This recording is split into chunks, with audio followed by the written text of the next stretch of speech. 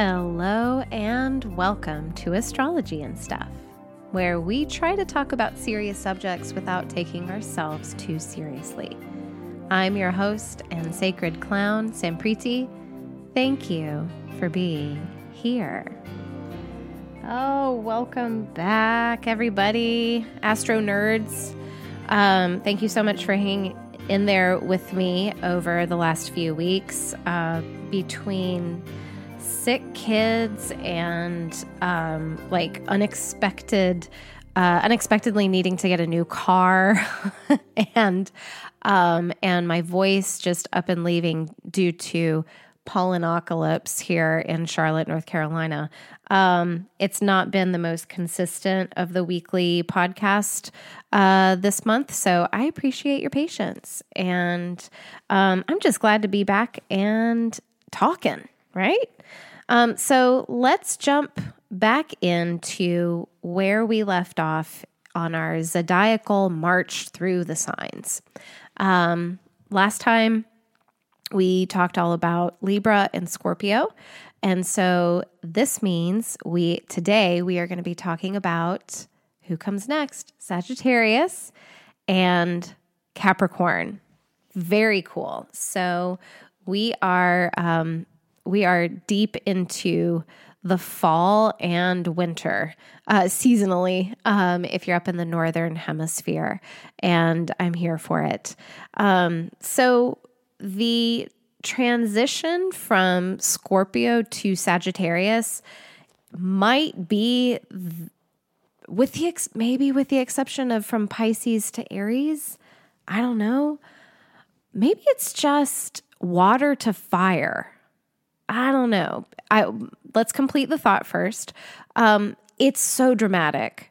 It's so dramatic. But I do feel, but also understand archetypally that the transition from Scorpio to Sagittarius is specifically dramatic. In that, with Scorpio, where are we? We are in the depths. We are in the deepest depths. We are in Mariana Trench, okay?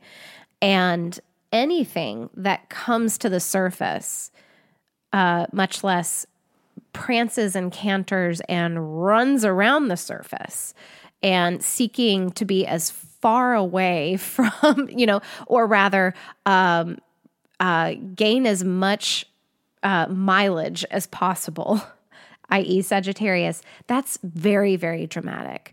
And so thinking about Scorpio, what was the purpose of being in the Mariana Trench depths of Scorpio? It's to experience that God self for the very first time.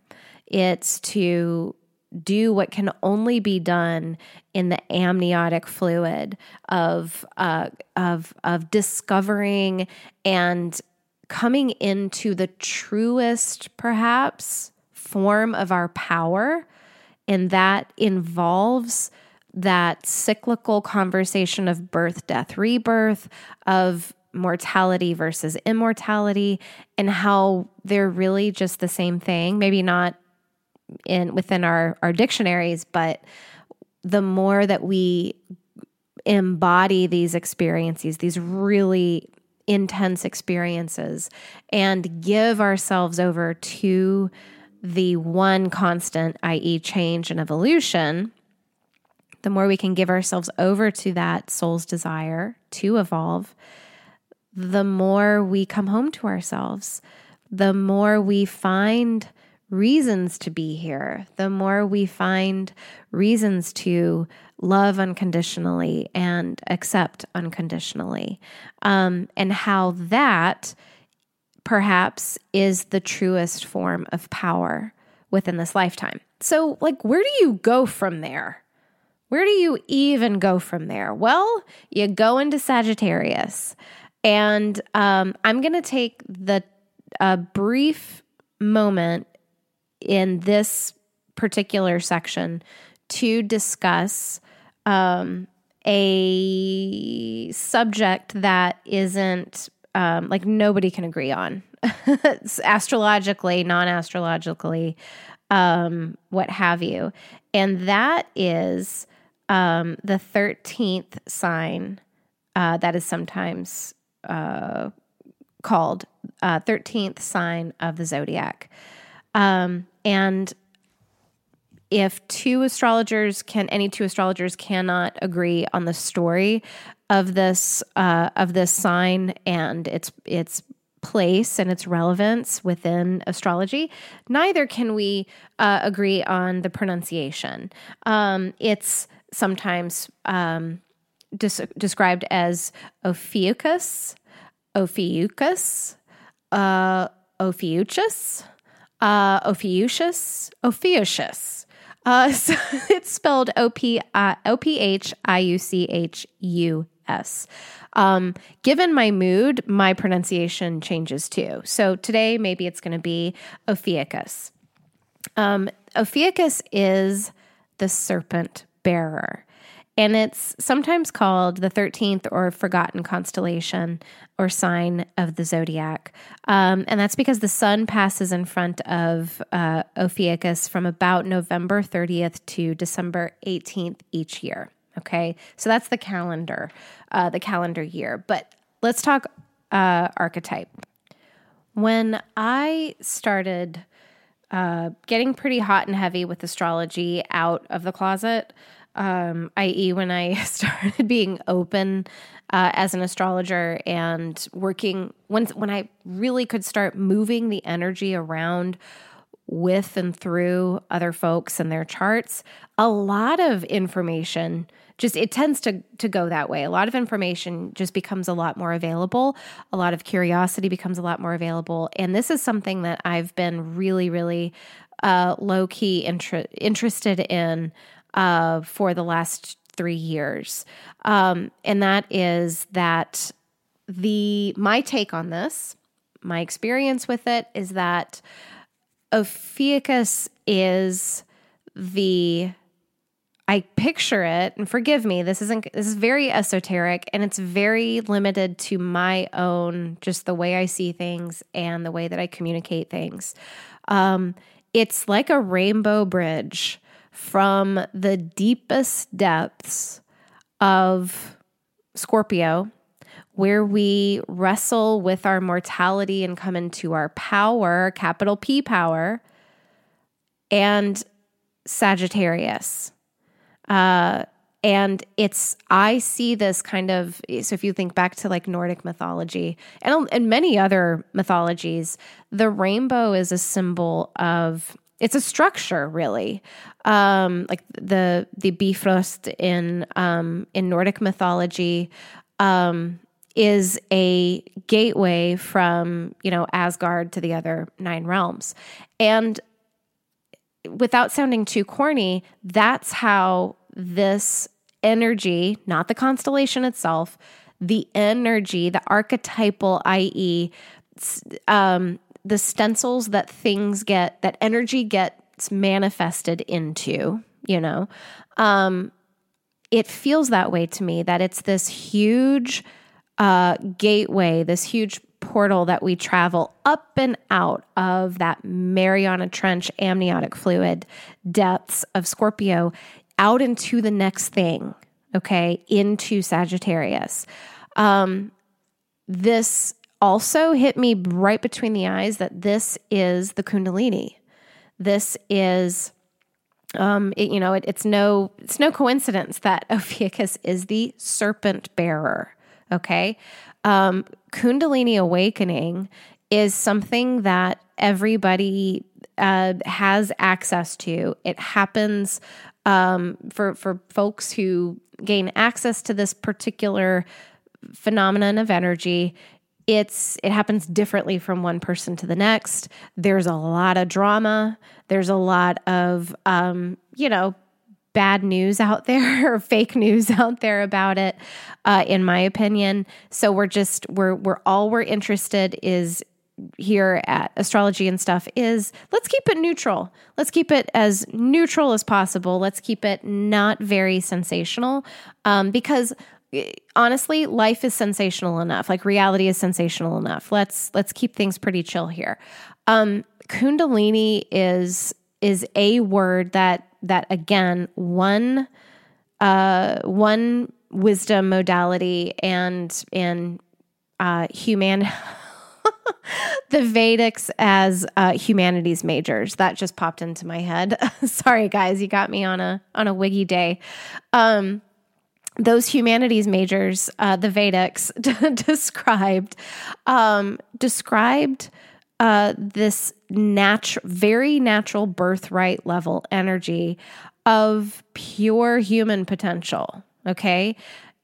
Comparatively, in the way that we live our lives right now, we could call it superhuman. And that's why people, when they talk about Kundalini and Kundalini awakening and even, Kundalini yoga, it can get very sensational and it can get very like urban legendy very quickly because it seems like this thing out there. It's very othered. It's very like one in a million.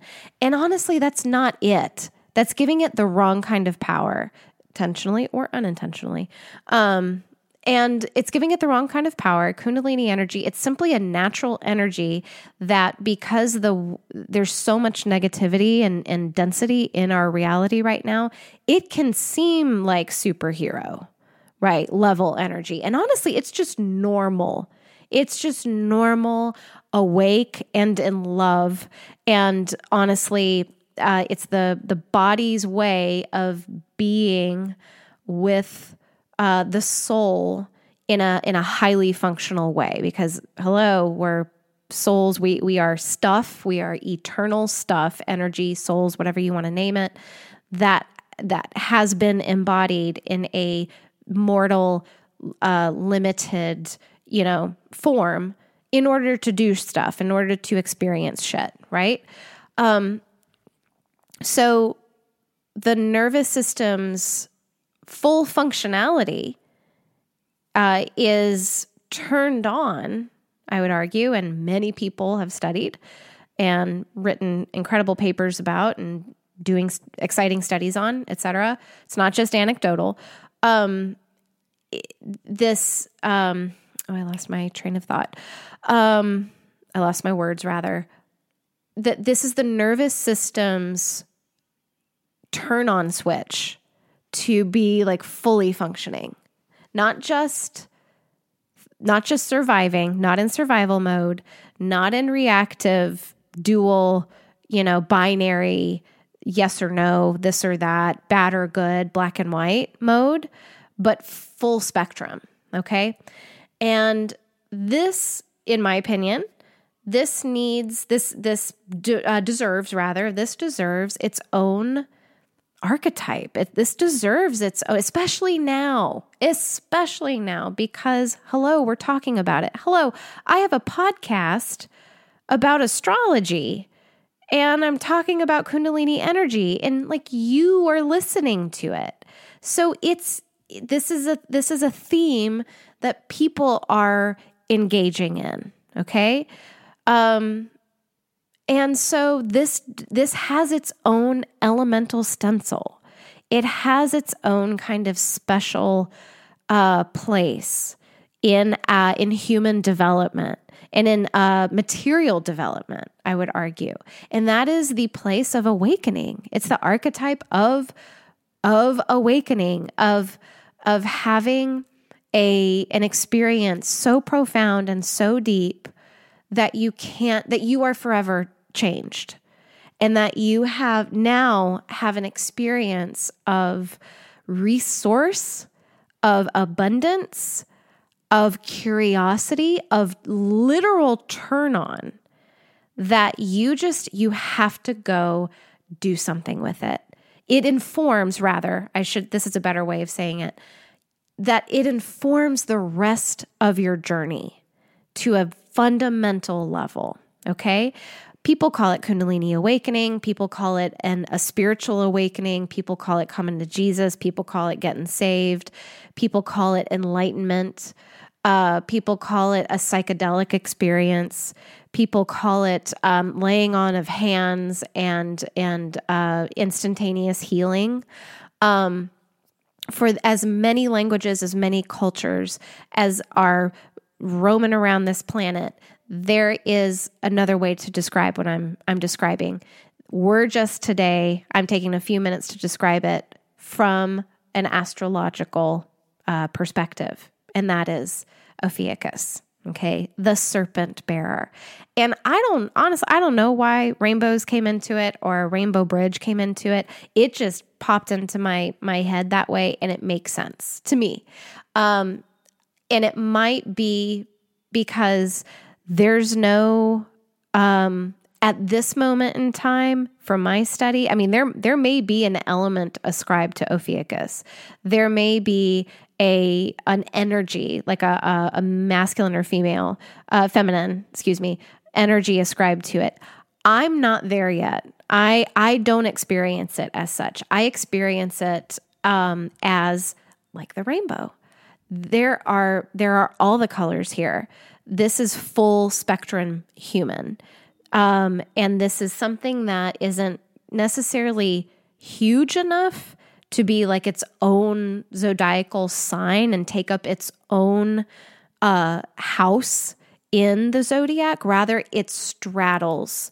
It's a mechanism. It straddles two houses. It straddles two signs. It is a gateway from one sign, very special sign, to the next very special sign. And I honestly, I feel like obviously the stars have been there forever. And the name of the constellation has been there for millennia. And the description of the constellation has been there for millennia. But I feel like it's one of those things where when you start thinking about getting a white Subaru, all you see are white Subarus out there. When you start thinking about, planting yellow flowers in your yard, you can't help but see, but it's not just like the algorithm of Instagram or something like that. It's just, you're paying attention to it. That's why I think Ophiuchus is being talked about more, being discussed more, being experienced more, being curious about more by folks like myself. It's just because we are experiencing things and we want names for it. We want descriptors for it. We want stories about it. So those stories, those names, those descriptors, that vocabulary, it's going to find us. So there you go. That's literally all I have to say today about Ophiuchus. Who knows? Maybe I'll devote a whole episode to this Serpent-Bearer later on. Is that something you'd like? Let me know. So what's on the other side of the Rainbow Bridge? Scorpio's on one side. What's on the other side? So we come out of Scorpio. We have this incredible confrontation with our own level of power, an awakening. And what do you want to do? You can't shut up about it. You lose friends and family. you lose credibility. You lose your dignity a little bit because your brain has been melted. You're completely inside out. Your world is not the same. And you have to find out everything there is to know about human wisdom and natural law and spiritual awakening. Okay, so that starts to describe Sagittarius.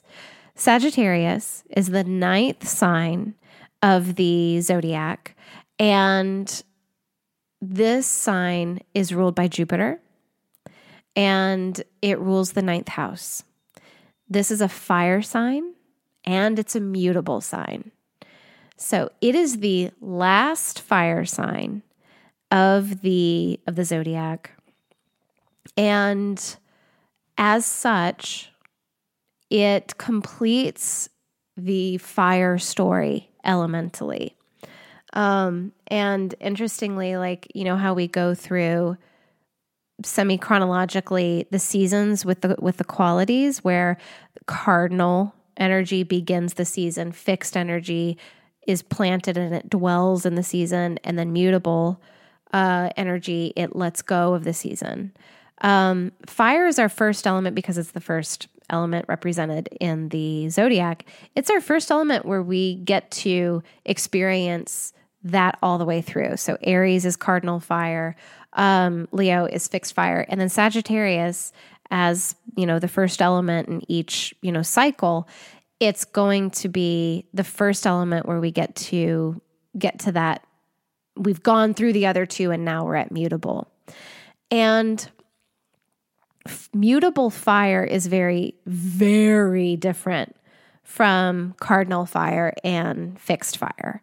Obviously, of course, but it almost feels like it's the most different. And I know when I get to the next mutable sign, so that's going to be, I guess that's going to be Pisces, because we've already talked about 2 mutable signs. I'm probably going to say that about Pisces. I'm probably going to say that about water, but we're here today. So the element of letting go or the energy of letting go, i.e., adaptation, transmutation, transformation for the element of fire it's all about maximizing potential. It's about making ideas very, very big. It's about leaving no stone unturned. Because this is, when we talk about the element of fire, we're talking about our life spark, our human spark. And when we're talking about that, excuse me, I need some tea. The very things that make us human, we're talking about leaving that behind, like finishing up the story elementally. Mutable fire has a lot of work to do. And that means it's got to travel it's got to travel everywhere. Mutable fire it's like it's got to hit everything before it lets go. It's got to ask all of the questions. It's got to formulate ideas. It's got to see all of the things. It's got to describe all matter. It's almost, and the more I'm yammering on about Sagittarius, like I'm feeling Gemini, of course, but I'm feeling like all of the other signs too. It's like, and that makes sense, right? Because up until Sagittarius, that's only the 9th sign. We haven't had Capricorn. We haven't had Aquarius. We haven't had Pisces yet. Okay. So every sign is going to be a compilation in some ways of the previous sign. And the longer we get, the longer we stay in the zodiac and the more signs we get through, those signs are just going to get more complex, aren't they? It's like you've got this big stew, and the longer it's on the stove, the more you can't leave it alone, and you're going to throw this in it, and you're going to throw that in it, and and then the heat itself is going to offer its own wisdom and transmute and alchemize the flavors of the ingredients that are already present. So that's what I feel like Sagittarius is in many, many ways. It's this kind of experience of the human spirit and the human themselves, of like, oh, there's just, I have experienced so much. And in the last sign, in Scorpio, I got a taste of what my true power is. So it literally lights a fire under us, and we have to go out into the world and discover and ask all those questions and experience. We have come out of that amniotic fluid Mariana Trench. We've had the awakening, and we realize that the most important thing to do is experience. Okay. So let's break down Sagittarius a little bit more. And let's talk. I love experiencing specifically Sagittarius through the lens of its polarity relationship with Gemini. So we just came out, I say just, like nearly a year and a half ago. The last nodal transit was the nodes transiting through North Node, Gemini, South Node, Sagittarius. And that was from May, June of 2020 to January of 2022. Okay. And that was June. And so we spent a lot of time with this polarity partnership. Okay. And you don't have to tell me, a lot of shit went down during that time, didn't it? So it seemed very vibrant. It was very literal. This relationship between Gemini and Sagittarius. Gemini is an air sign. Gemini is, if you remember, is obsessed with information. That is how Gemini does. That is how Gemini iterates. It is a sponge for all the information. It collects, and then it processes mentally, not digesting it. Remember, that happens in Virgo.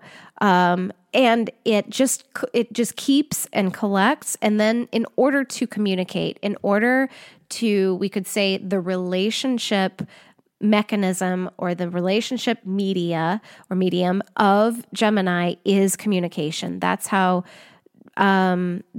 Gemini can be seen, like capital S seen, capital K known, capital H heard. Okay. Data.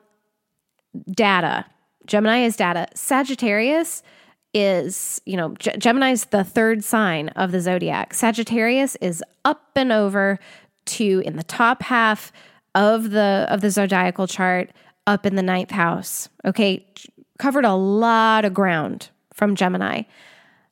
Sagittarius is like, okay, we've got the data, we've got information, but why?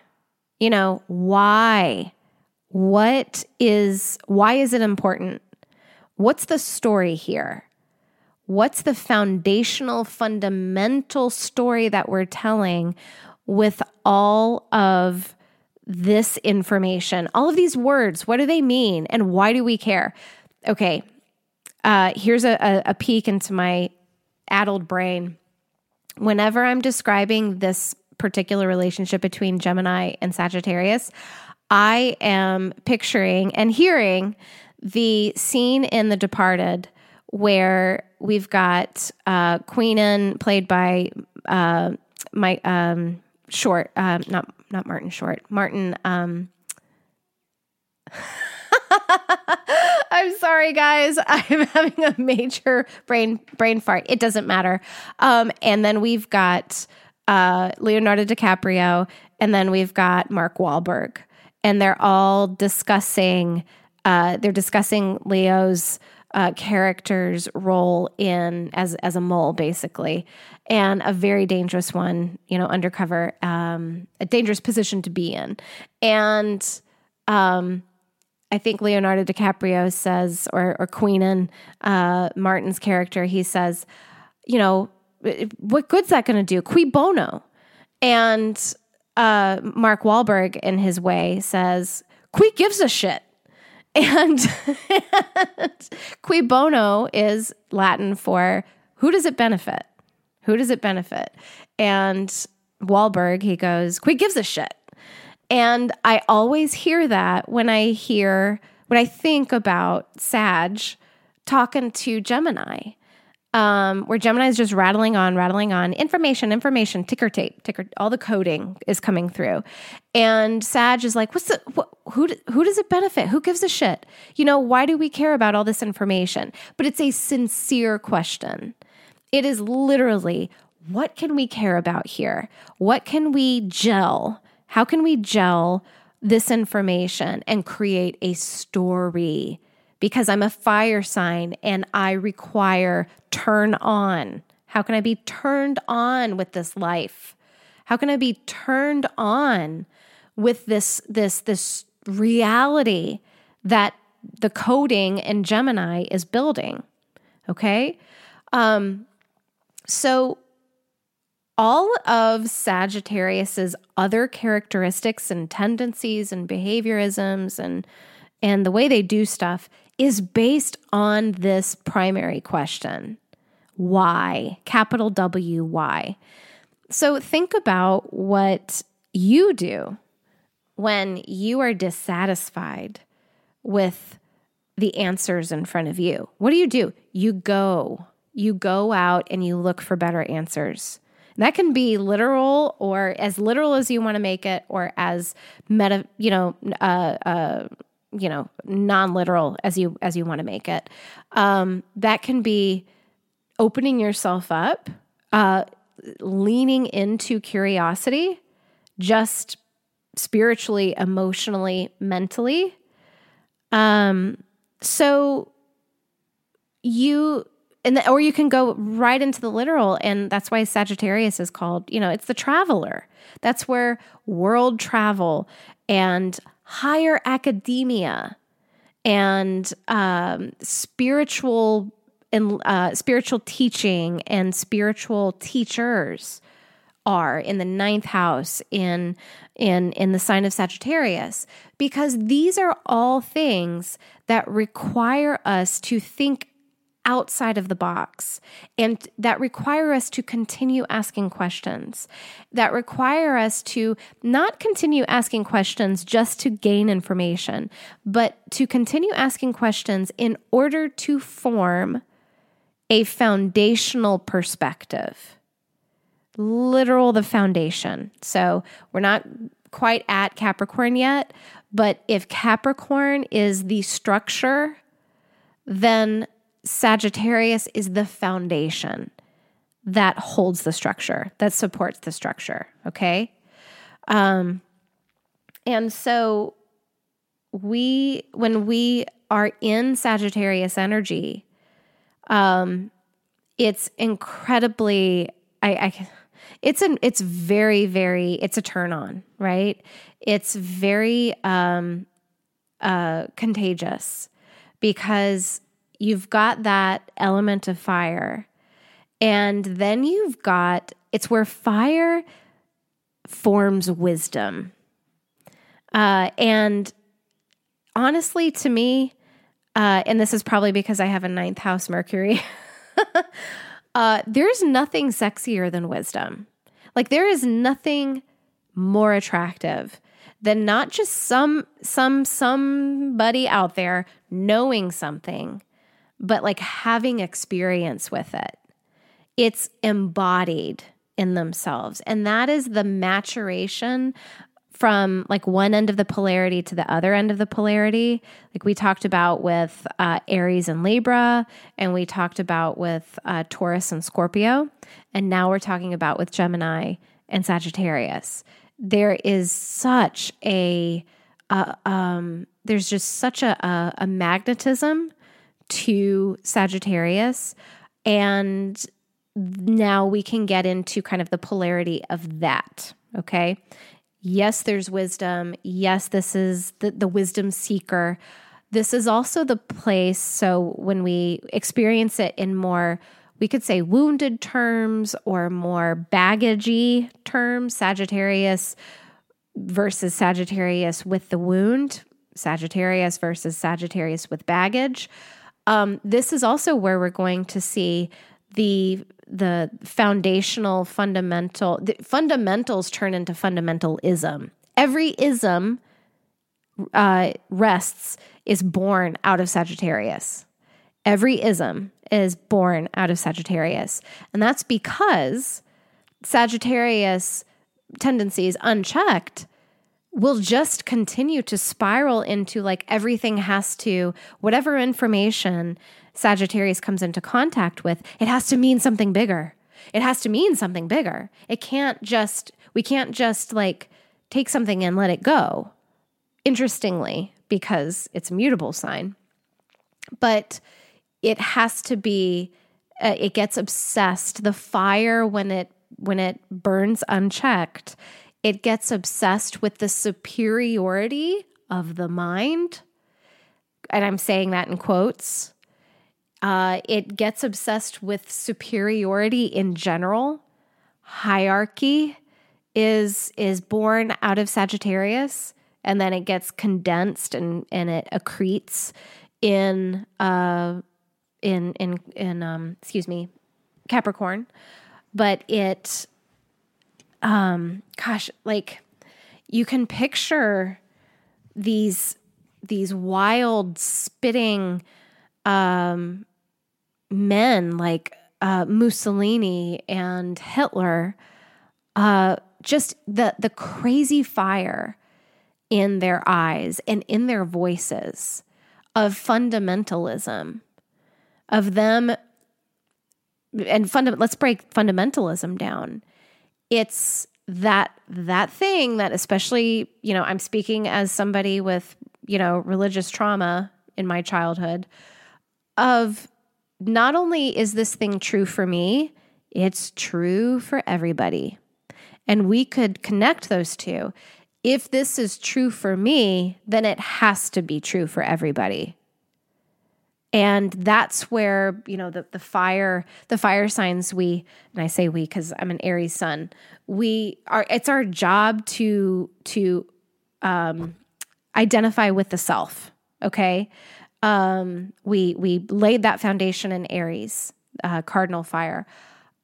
We can be we're supposed to be self-centered primarily, but we can very easily become self-obsessed. And Sagittarius' way of doing that is their farts don't stink. Their shit doesn't stink. Or even if it does stink, it must be the right kind of stink because it's theirs, that kind of thing. Kind of that kind of backwards, like there's this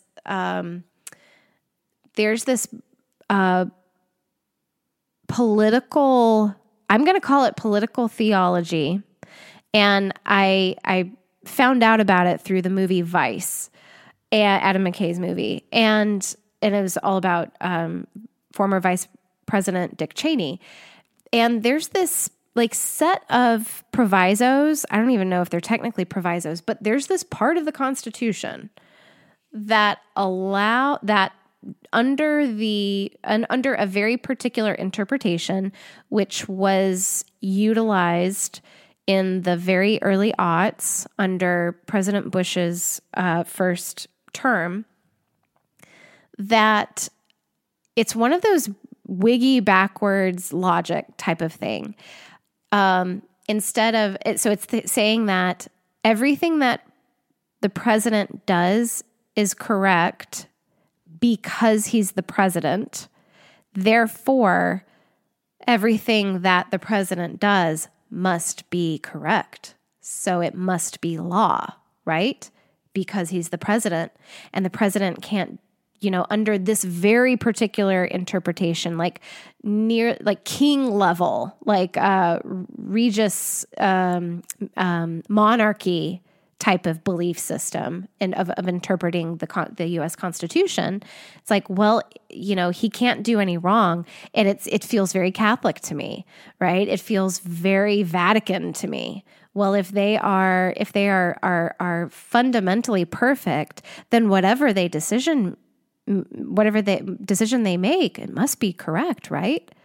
That's what this is very Sagittarius. If I'm doing, that's that kind of self-centered and that's the kind of self-centered where we get into the spiritual leaders who are, in one perspective, we could say they're dropping like flies, but they're dropping like flies for the past 50 years, 60, 70 years. In that you basically, you have a human person and they have amazing ideas that magnetize and gel large groups of people. And the ego, we've talked about the ego before, right? The ego can only take so much of that self-centeredness and smelling your own farts and all of that before it has to create an exit. It has to, in some level, and I'm talking like this is psychology, this is higher self, human self kind of thing. It has to debunk that myth that has become so large about the capital S self that it has to develop its own, polarity. And so that's why not the whole story, that's why. But for this point, guys, in my opinion, that's why we've got these, spiritual teachers and these pastors and these presidents and all of these capital I important people with huge followings that are just abusers and harmers and murderers in so many cases, and just doing these incredibly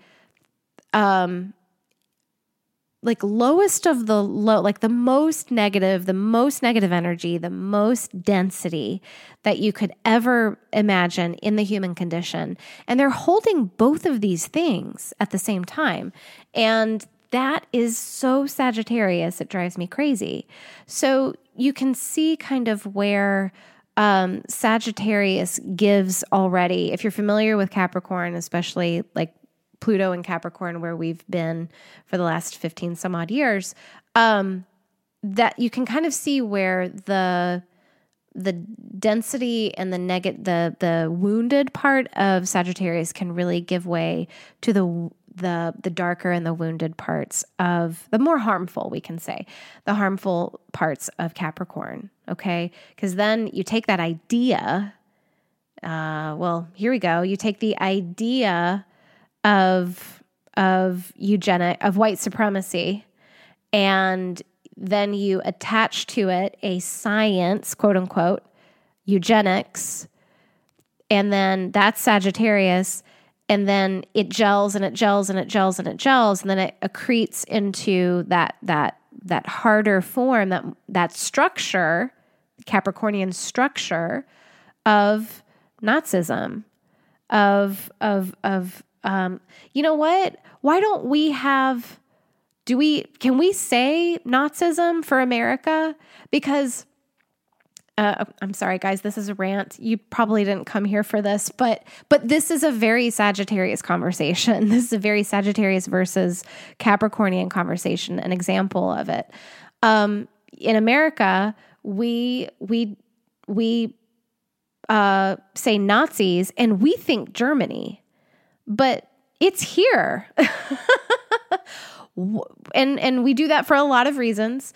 And some innocent, a lot of them not innocent, and most of them subconscious. But Nazism is here. Like if it marches like a duck and it Sieg Heils like a duck, then it must be a duck, right? So we can see how, back to my main point, we can see how the idea of white supremacy, gelled with the science of eugenics and what's that brain pan one back in the 1800s? I can't remember. All of these sciences that added to the fundamentalism of this is a fundamental truth. So, and then you create the political machine on top of it, and there's Nazism. Okay. And then what can you do with that machine? Okay. You commit genocide based on massive amounts of genocide based on an idea of white supremacy that was birthed way back in Sagittarius. Okay. And so that's all very negative. That's to the negative side of things. Things also move on a higher vibrational level. Okay. In that way with those archetypes, beginning with the idea of, okay, love is so much more than our language describes it as, and more importantly, than the people understand it as and behave from. Okay. Love is actually a force that can create the most massive amount of change that you can imagine. That's the idea. And then we have it gel, and we have spiritual teachers continuing to, specifically Christ, Yeshua. I'm talking about, putting more and more and more of their own power, and then amassing people who attach their power to that idea. And then it accretes into something very, in archetype function, very similar to, the structure of like Nazism, born out of white supremacy and negativity and pain and fear, and we could say evil and all of that. But in a completely different vibration. Okay. There's not a church. Yeah, there are, obviously the more Capricornian versions of this accretion, of this idea of capital L love at all costs, love above all else. Love is the law. Those are the literal words. Love is the law.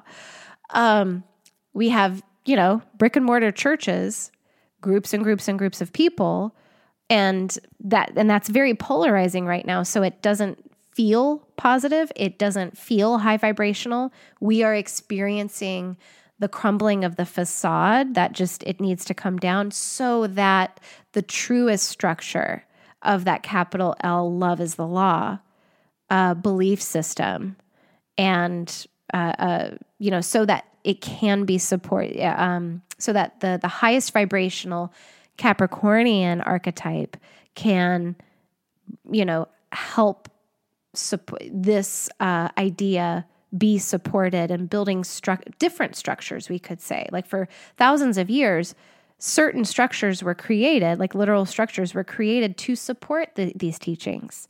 Okay. They're just changing right now. Okay.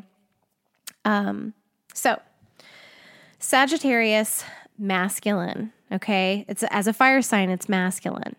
And so it's this, as I've, already described for the past 40 minutes, some odd minutes, it's go out and get it.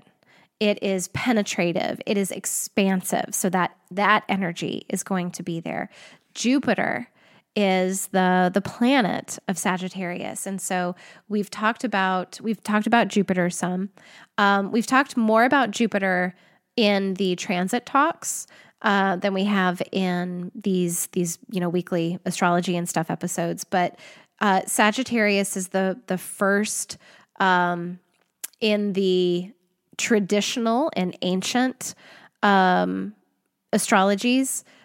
Jupiter is the first. Sagittarius is the first sign that Jupiter rules, and Pisces is the second. But in modern and evolutionary astrology, and once we came into a conscious relationship with the outer planets, the outer planets, Pisces went to Neptune. And so now in these circles, and this is how I experience, Jupiter only rules Sagittarius. And Sagittarius, in my experience, is uniquely Jupiterian. And so, think to the planet of Jupiter. It's the largest, it's a gas giant. It's the most, I know a lot of Sagittarians who are full of hot air, right? I have to make that joke. And my son is one of them. My 8-year-old son is definitely one of them. He is a Sagittarius sun and rising and Mercury. And that boy talks himself awake and talks himself to sleep. So Jupiter is this embodiment of natural law. And when I say natural law, it's capital N, capital L. Natural law meaning the math of the universe, or if you're in the UK, the maths of the universe. Okay? It is this embodiment of looking at nature. It is sacred geometry. It is asking the higher questions. It is curiosity for wisdom's sake. It is reveling in the absolute abundance, which is a natural law. It's a law of the universe, and that is abundance. Okay? The abundance of nature. and all of the wisdom that proceeds from dwelling in this space with a curious mind, with a curious mind, body, spirit, just as a curious human, aiming yourself towards curiosity. Okay. The symbology, the symbolism that is attributed to Sagittarius is the centaur. So the centaur is both animal and man. And so very symbolically, this meant that it's a symbol, in my experience, a symbol of integrity. It's being both, it's holding, not being in a wrong relationship with any part of ourselves. It's being in our animalistic selves and in the quote unquote, the higher mind. And obviously hold on, I've got to take a sip of tea. There's a very patriarchal Greco-Roman way of doing this that has been attributed to all of this symbology for the past thousands of years. And that is animal bad, man good. And animal body down here, human mind up here. And that the mind at all costs must be in hierarchy, in authority over the body. And that man, at quote unquote humans, at all costs must be in authority over animals, over the wild world. Okay. And that has pervaded all Western philosophy for the last thousands of years, hasn't it? And look where it's getting us. So I'm speaking to outside of that pedagogy. I'm speaking to I experience Sagittarius, and I have a lot of teachers and peers who experience it this way as well, is that we are all things, and true wisdom comes from knowing that and embodying that. And this centaur it represents the embodiment of both all of the aspects of ourselves. But that isn't it. This centaur is also an archer. And the depiction of that is this laser focus that true wisdom requires. The laser focus of honing in on your mark, of relating within natural law and relating within it's this relationship of the self to the world. And that's why, travel is such a great, it's such a really pure characteristic of Sagittarius and travelers and world travelers. But one thing that I do want to really speak to too about this symbology is they could have just gone with an archer. It's not just a person or even a centaur like standing still, or a being, I should say, standing still and hitting the mark. Centaurs run. Centaurs are wild. The horse part of them are wild. And so this isn't just an archer standing still hitting, with the amount of focus enough to hit a fixed point.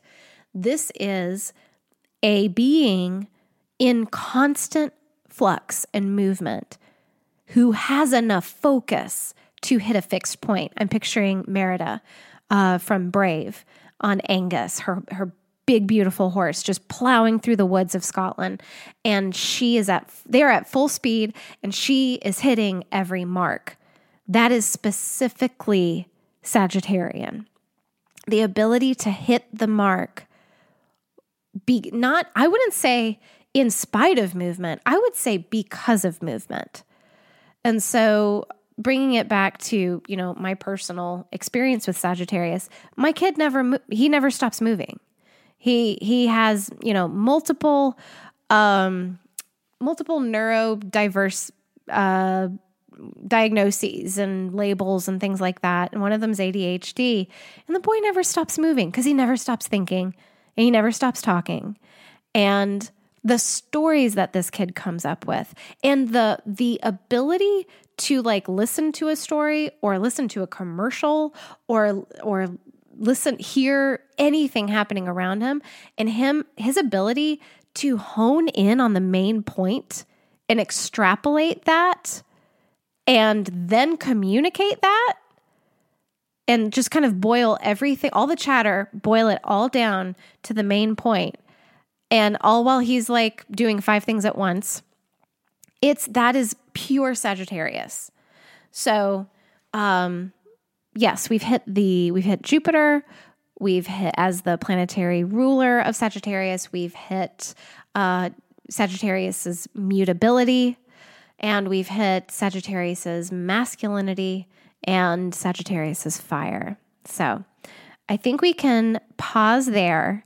And as you can see, we did not get to Capricorn yet because I spent a little bit more time on Ophiuchus than I had planned to. And honestly, there's a lot to say about Sagittarius, which is fitting because Sagittarius is one of the mouthiest signs out there. You can't like trip over a stand-up comedian without them being like a Gemini or a Sagittarius. Most of all Sagittarius. They're amazing comedians, particularly because of that particular art form and what I just described a few minutes ago of the ability to take all of the chatter around them and distill it down into this one particular story or this one particular bit or this one particular joke. And it connects, like it lands. Hello. Yes. Okay. Well, that is all for today. Thank you for joining me on this kind of all over the place episode. And I cannot wait to get into the next installment. And who knows, I might devote all of it to Capricorn. I might do, you know what? Today, this is my feeling. I think I want to do Capricorn Aquarius next week because that's a huge relationship that we have all been kind of feeling between those particular signs. I think I'm going to do just that. So that worked out nicely. Next week, we are coming into Capricorn and Aquarius. I should say next time because this is the last week before spring break, and I am going to be out of town for a little bit of it, and otherwise very, very busy with kiddos at home and projects and things like that. And so I would plan on looking for another episode in 2 weeks from now. So as always, friends, thank you for being here. So that's it for this episode of Astrology and Stuff. You can come back each Wednesday for new episodes, and you also have a way to get weekly bonus episodes on my Patreon page. Just search Astrology and Stuff Podcast. Bonus episodes are weekly peeks into the planetary transits where we can get into the astrology of the week and how that may be affecting you in your neck of the woods. Each episode of Astrology and Stuff is written, recorded, and edited and mixed by me, Sempriti Ireland. The music you hear is an original work by Angel Wing. And again, thank you for being here.